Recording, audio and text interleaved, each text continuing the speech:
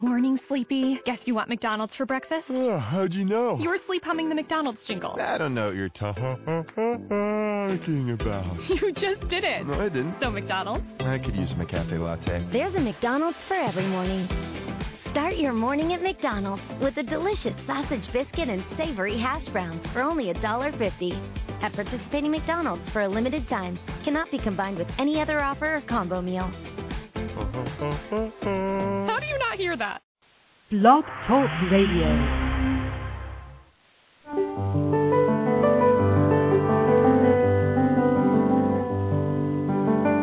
Lucis Trust, a non-profit, non-political, and non-sectarian organization on the roster of the Economic and Social Council of the United Nations, and concerned with the establishment of world cooperation and goodwill, presents Inner Sight with your host, Robert Anderson. He, with Sarah and Dale McKechnie, President and Vice President of Lucis Trust, will discuss philosophical and spiritual topics essential to everyday life. Now here's your host, Robert Anderson. Hello, ladies and gentlemen. Welcome to Inner Sight. Inner sight is simply seeing that which is always present, but not yet fully recognized. You have within you the ability to see yourself and the world around you in a new way, with new eyes. So stay with us, and together we'll look at the world and ourselves with inner sight. Our topic for today is spiritual law, part 1. And we tend to give the tangible and the physical and that which we can see, touch, and feel a lot more credibility. However, spirituality should be given a lot of credibility also, spiritual law, that is. And we have to, I think it's good for our own well-being and our own consciousness, and also it probably is a catalyst to our own growth if we can assimilate the idea that there are spiritual laws and there are consequences to not following them. Some may be good or bad consequences. It's a law from there are so many of these spiritual laws spoken about in the Bhagavad Gita, and the law we're going to talk about today is hinted at in this statement from the Bhagavad Gita, and I quote, "Whenever there is a withering of the law and an uprising of lawlessness on all sides, then I manifest myself for the salvation of the righteous and the destruction of such as do evil. For the firm establishing of the law, I come to birth age after age." What is law in the spiritual sense? And I'd also like you to, if you can make a comment about the Bhagavad Gita for people who aren't familiar with that. The Bhagavad Gita is the great Hindu religious text that documents the ancient battle between the two sides of warring tribes, in which the disciple Arjuna was involved, and he had to take a stand. Krishna was his mentor and his advisor, and it's Krishna speaking in this statement, whenever there is a withering of the law and an uprising of lawlessness, then I manifest myself. I come to birth age after age for the firm establishing of the law. Krishna in this particular instance is speaking as the world teacher, as the avatar, one could say, if people are familiar with that term, of a great being who comes periodically to humanity to remind us about the working of spiritual law and to help us live more attuned to spiritual law. And the whole of human history, viewed in this way, is a depiction of humanity gradually being uplifted in consciousness to greater and greater cooperation with higher and higher spiritual laws. We speak of the law of the jungle as a way, it's a kind of a metaphor to describe people who are reacting to life and to their wants and desires on a very primitive level. And spiritual law is the opposite polarity of that. It's I suppose its most obvious expression is in the conscience, which is that little voice inside the heads of most of us that tells us when we have done something that we know was not in line with our highest knowledge, our highest understanding. To me, that's the expression of spiritual law in a very rudimentary sense. Well, yes, when we talk about spiritual law, that's it's as you said at the beginning, it's kind of a ephemeral kind of thing. It's difficult to put your finger on it, but we're all subject to spiritual law. We're all products of spiritual law, but there's one definition in the writings of Alice Bailey, for example, about spiritual law, and she says a law is only an expression or manifestation of force or a spiritual impulse applied under the power of thought by a thinker or a group of thinkers. Now, here we have a definition of a spiritual law that it is simply an impulse or a manifestation of force or an expression of force that has been set in motion on the inner planes to govern the manifestation of life as it works out physically and tangibly in the world. So that's another way of looking at this whole vast body of laws that we're talking about today. Well, coming back to this expression in the Bhagavad Gita, the withering of the law probably defines how a lot of people feel about the present age. That there's a sense, I think, among many people that laws no longer apply. The laws that governed their youth, the laws to which they were subjected, don't seem to apply to today's times, and that people are basically just running amok. That's the complaint, I suppose, of every generation that looks back at the younger generation coming along. But there might be that sense of the withering of the law in today's times, in the sense that old standards and old regulations have fallen away, and they haven't quite been replaced by what is emerging in the future, what future laws will govern us. I think we're in a kind of a transitional state, and there is a widespread sense that the law, that which we live by, the standards of human conduct, the standards of human relationships, the standards of goodness and decency and rightness have been thrown up for rethinking and reconsideration. And yet we are all subjected to law, as you say. An obvious one is the law of gravity. You can't see it, but when you break it, you know. Yeah, it'll certainly come back to haunt with you. a thud. And the same thing, I guess, is true with spiritual laws. If we break spiritual laws, you know it. The breaking of them could come back to haunt us too. But and I think all of us have a very keen sense of when we break the law. I really think that children should be taught from a very early age to listen to their conscience much more, because I think there is that inner perception in very young children of what's right and wrong. There's a particular age in the development of human being when they really get fixed on law. I don't know if it's when they're about 3 or if it's a little older, but psychologists have documented that particular age in the development of the human being when they are very quick to point out that somebody got away with something and it wasn't right. Well, that's the awakening of the conscience and the sense of law and order in life, and they want a very orderly world at that age. It's a human impulse. I think people certainly can comprehend, assimilate man-made law because it's based on the tangible. But does a spiritual law, does it have any relation to man-made law? Sometimes I think it can. There's the statement, I think it was Jesus who said, "Render unto Caesar the things which are Caesar's, and unto God the things that are God's." We are all governed by both material or man-made laws and by spiritual laws, and we have to honor both.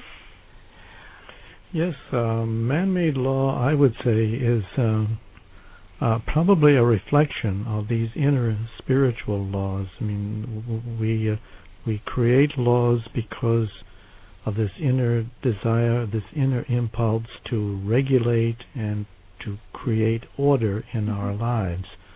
And so we have thousands and thousands of laws and regulations set up, just as God has laws and regulations that govern His creations, and God is creating a planetary life, a form that has to be regulated according to certain spiritual laws, and so we're all subject to these laws, as we said before. But so it comes down to this ancient saying, "As above, so below." There are laws above, and there are equally laws below here at man-made laws, and that's why we have them, because it's a deep spiritual impulse to create law. It's a way, I think, that human beings have of imposing order on the world and of bringing human activity into alignment with what they think is divine purpose. And I think that's why law has to evolve and change and transform itself as humanity itself evolves and expands in consciousness. The old laws don't apply in more modern and more spiritually advanced times. And that's why I think there's a lot of reconsideration of the law today, because we are moving into a new age and a new era. And the old standards, the old laws aren't so universally appropriate. But we're attempting to make man-made laws, I think, more in line with spiritual values. One example is the increasing attention being given to the World Court, which was established by the United Nations in The Hague in Holland. And it's very interesting to see the reaction of the different nations of the world to their willingness or lack of willingness to cooperate and to submit to the World Court. Some nations are willing to put their cases to the World Court. For example, there was a boundary dispute between Ecuador and Peru, I think, that both nations have fought over for years, and I might be wrong on this, but I think those were the two nations, or maybe I'm thinking of Nicaragua and Honduras. I'm sorry to be vague on that point, but anyway, the two quarreling nations finally decided to turn the dispute over the boundary to the World Court. Other cases that are going to the World Court involve the environment, which can't be contained within national boundaries. When we misuse the environment, it spreads to other nations, and that's a natural case to bring before the World Court. Drug trafficking, money laundering. The Law of the Seas Treaty was a successful example of international agreement on laws. The rights of children is another issue where we haven't achieved much agreement. I think a lot of those new laws, at least in the past several decades, since the end of World War II, a lot of these laws are becoming international laws, and I think that is a good thing, because it makes us aware of just how interrelated all of us are in terms of people and in terms of nations. And if we don't live by certain laws and obey those laws and have a willingness to obey the laws, then there will be chaos in the world. And so this is a way of regulating the flow of trade and the flow of goods and the flow of money around the world. And as long as everybody is obeying these laws and playing by the rules, then everything works smoothly. But there's a lot of controversy too, and a lot of resistance on the part of many nations to submit to an international court. So it's not so easy to come to agreement on universal standards and values and laws. But I think it's in its own way a deeply spiritual endeavor. And I think it's fascinating to watch it progress. For those people who just tuned in, you're listening to Inner Sight, and our topic for today is spiritual law, actually spiritual law part 1. And if you'd like to explore this topic further, of course you can find this topic scattered throughout all of the 24 volumes of Alice Bailey literature. However, if you want to read a book that focuses more profoundly on it, the book that we have within our 24 volumes called Esoteric Psychology, Volume 2, you could order that book and you'll be able to really go into depth on our topic for today, spiritual law. And also, if you'd like a general package of information, so many people have questions about us. Who are we, and what is our objective? What's our mission? And I guess the most commonly asked question is Lucis Trust, is it a religion? And no, we're not a religion. We explore spiritual philosophy, and we certainly respect whatever religion that you've adopted and abide by. And there are people from all walks of life and from many backgrounds, many religious backgrounds, who develop an interest and get really deeply into the works of Alice Bailey and get involved in Lucis Trust, and they bring their religion with them. And yet we share ideas about spiritual philosophy. We look at the works of Alice Bailey, the 24 volumes, and we speak about and interact about her ideas, and we find them quite interesting as a group. So if you'd like to order the book, Esoteric Psychology, Volume 2, and explore the topic of spirituality further, spiritual law, that is, further, you can do that. Or you can order the general package of information that tells you a lot about who we are, and you'll find it quite comprehensive. You can order our books or our free package of information at the following number, 1-866-695-8247. Once again, the toll-free number is 1-866-695-8247. Easy way to remember it is 1-866-NY-LUCIS. Think of 1-866-New York Lucis in order to call that toll-free number, and it's a lot easier to remember it that way. If you'd like to listen to our library of previously archived shows, and we have many of them now on this website. You can key into our website and listen to any of our shows that we've done in the past, and we've archived them. Our website is www.lucistrust.org. Once again, www.lucistrust.org. Our email is newyork@lucistrust.org. And remember that the work of Lucis Trust, including this program, is funded entirely by voluntary donations, and we welcome your support. Can you give us some examples of spiritual law? Because there might be people out there who wonder what spiritual law is. Well, a very obvious example is the Ten Commandments that I think most people are familiar with. It's called the Mosaic Code or the Mosaic Law. That's an example of spiritual law. The Golden Rule is another example. Do unto others as you would have them do unto you. I think the Golden Rule is found in some form or another in virtually every religion in the world. It's a universally recognized law that boils down to treat others as you would like them to treat you. I don't know. There's a law that Rabbi Hillel said topped them all, and that was love thy neighbor as thyself. He said that is the whole law, and all the rest is commentary. Love thy neighbor as thyself. Yeah, love is, we sort of take that for granted, but actually that's one of those deep spiritual laws that governs all life upon this planet. Oddly enough, you may find that hard to believe, but what is working out on the planet Earth is a great expression of divine love, and that's a very basic law that conditions all life here, including human beings and the animal kingdom and all the other kingdoms. Could you say that all human misery is caused by our lack of obeyance of this law?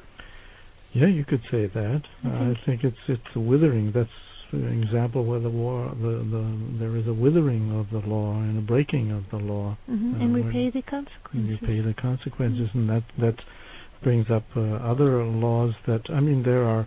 This is discussed quite thoroughly in many of the Alice Bailey books, and if anyone is really interested in looking into spiritual law, then one of the books that you mentioned, The Esoteric Psychology, would be one to start.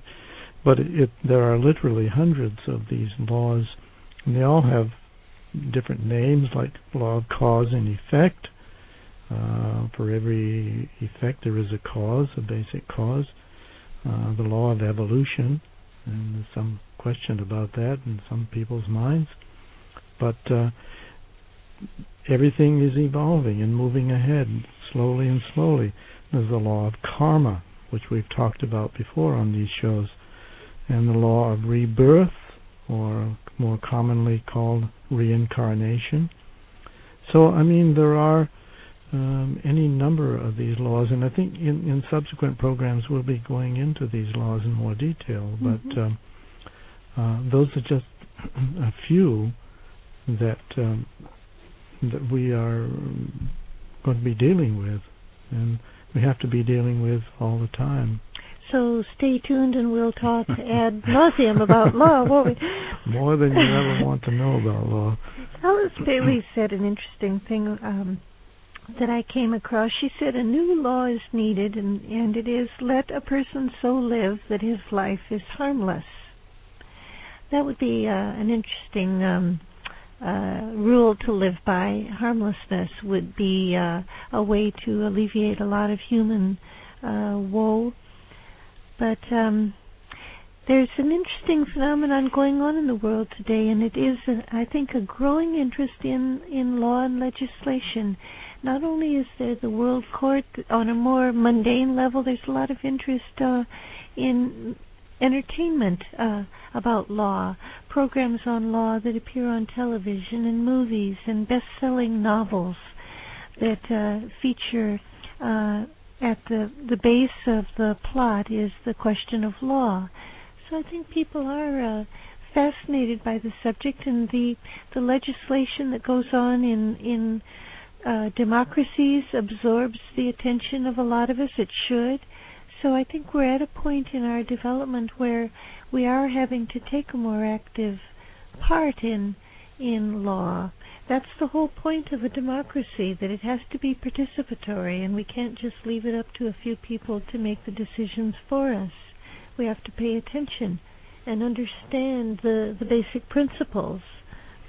Yes, and if we don't, there'll be chaos. Right. It's you can't drive down the road without obeying certain laws, and if you don't obey the laws, then there'll be a huge pileup. And you can't go into space, for example, without following the laws that govern the solar system and the laws of the mechanics that govern the flow of planets around each other, and cosmic law like that. So we can't avoid these laws. And maybe you could say that the last 100 years or 150 years, humanity has really made tremendous progress in identifying scientific laws, like space and so on, that it has plumbed the depths of those laws, and maybe it's ready now for more a deeper understanding of moral and spiritual law.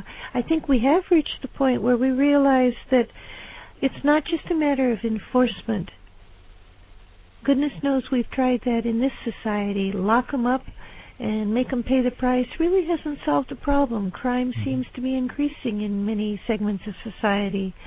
So something else is needed, and I think there's a clue given in the writings of Alice Bailey that the law has to become the custodian of a positive righteousness and not just a responsive enforcement. In other words, the law has to be obeyed because it evokes within the human being a sense of its rightness and his willingness to cooperate with it.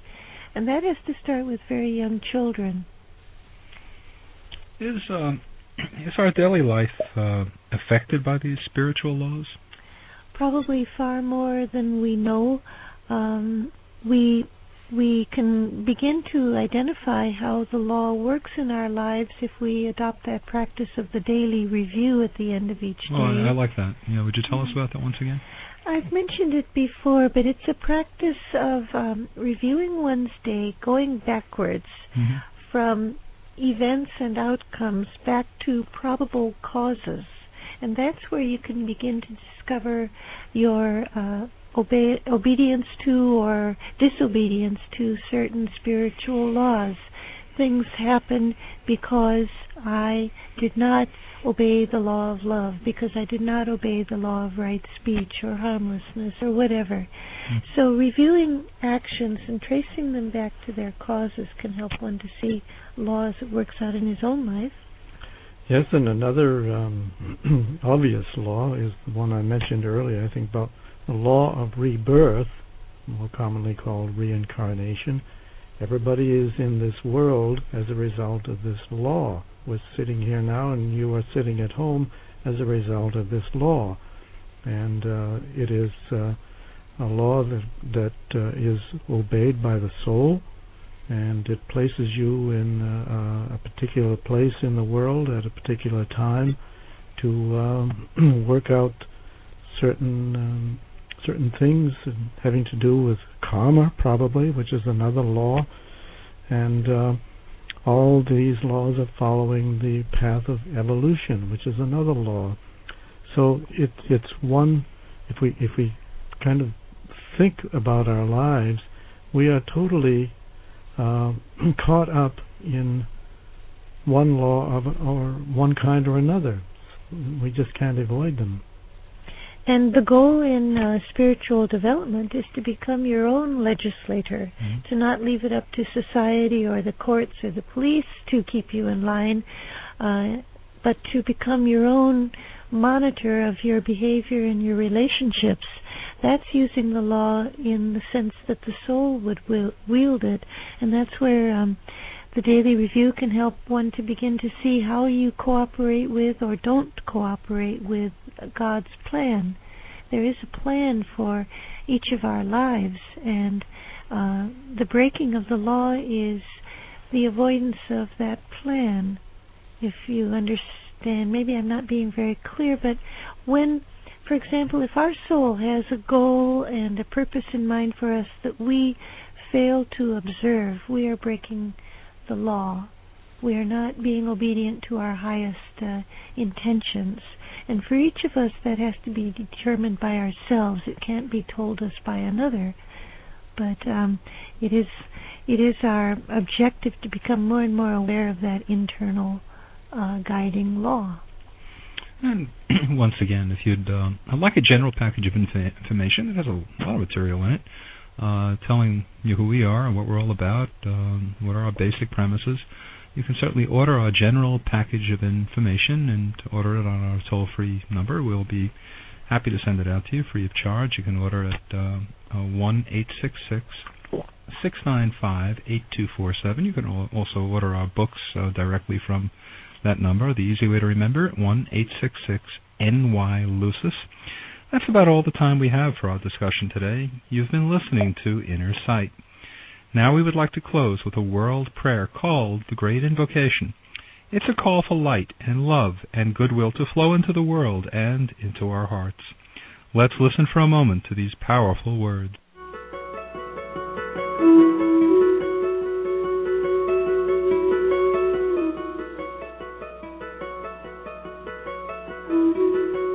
From the point of light within the mind of God, let light stream forth into human minds. Let light descend on earth. From the point of love within the heart of God, let love stream forth into human hearts. May the coming one return to earth. From the center where the will of God is known, let purpose guide all little human wills, the purpose which the masters know and serve. From the center which we call the human race, let the plan of love and light work out, and may it seal the door where evil dwells. Let light and love and power restore the plan on earth.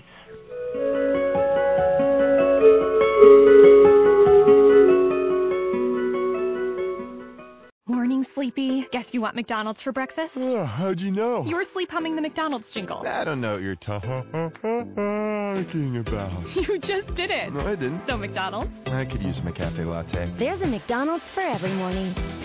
Start your morning at McDonald's with a delicious sausage biscuit and savory hash browns for only $1.50. At participating McDonald's for a limited time. Cannot be combined with any other offer or combo meal.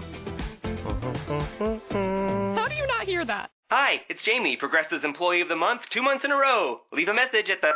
Hi, Jamie. It's me, Jamie. I just had a new idea for our song about the Name Your Price tool.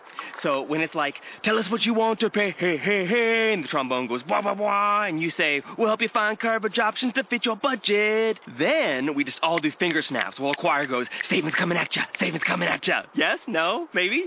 Anyway, see your practice tonight. I got new lyrics for the rap break. Progressive Casualty Insurance Company and affiliates. Price and coverage match limited by state law.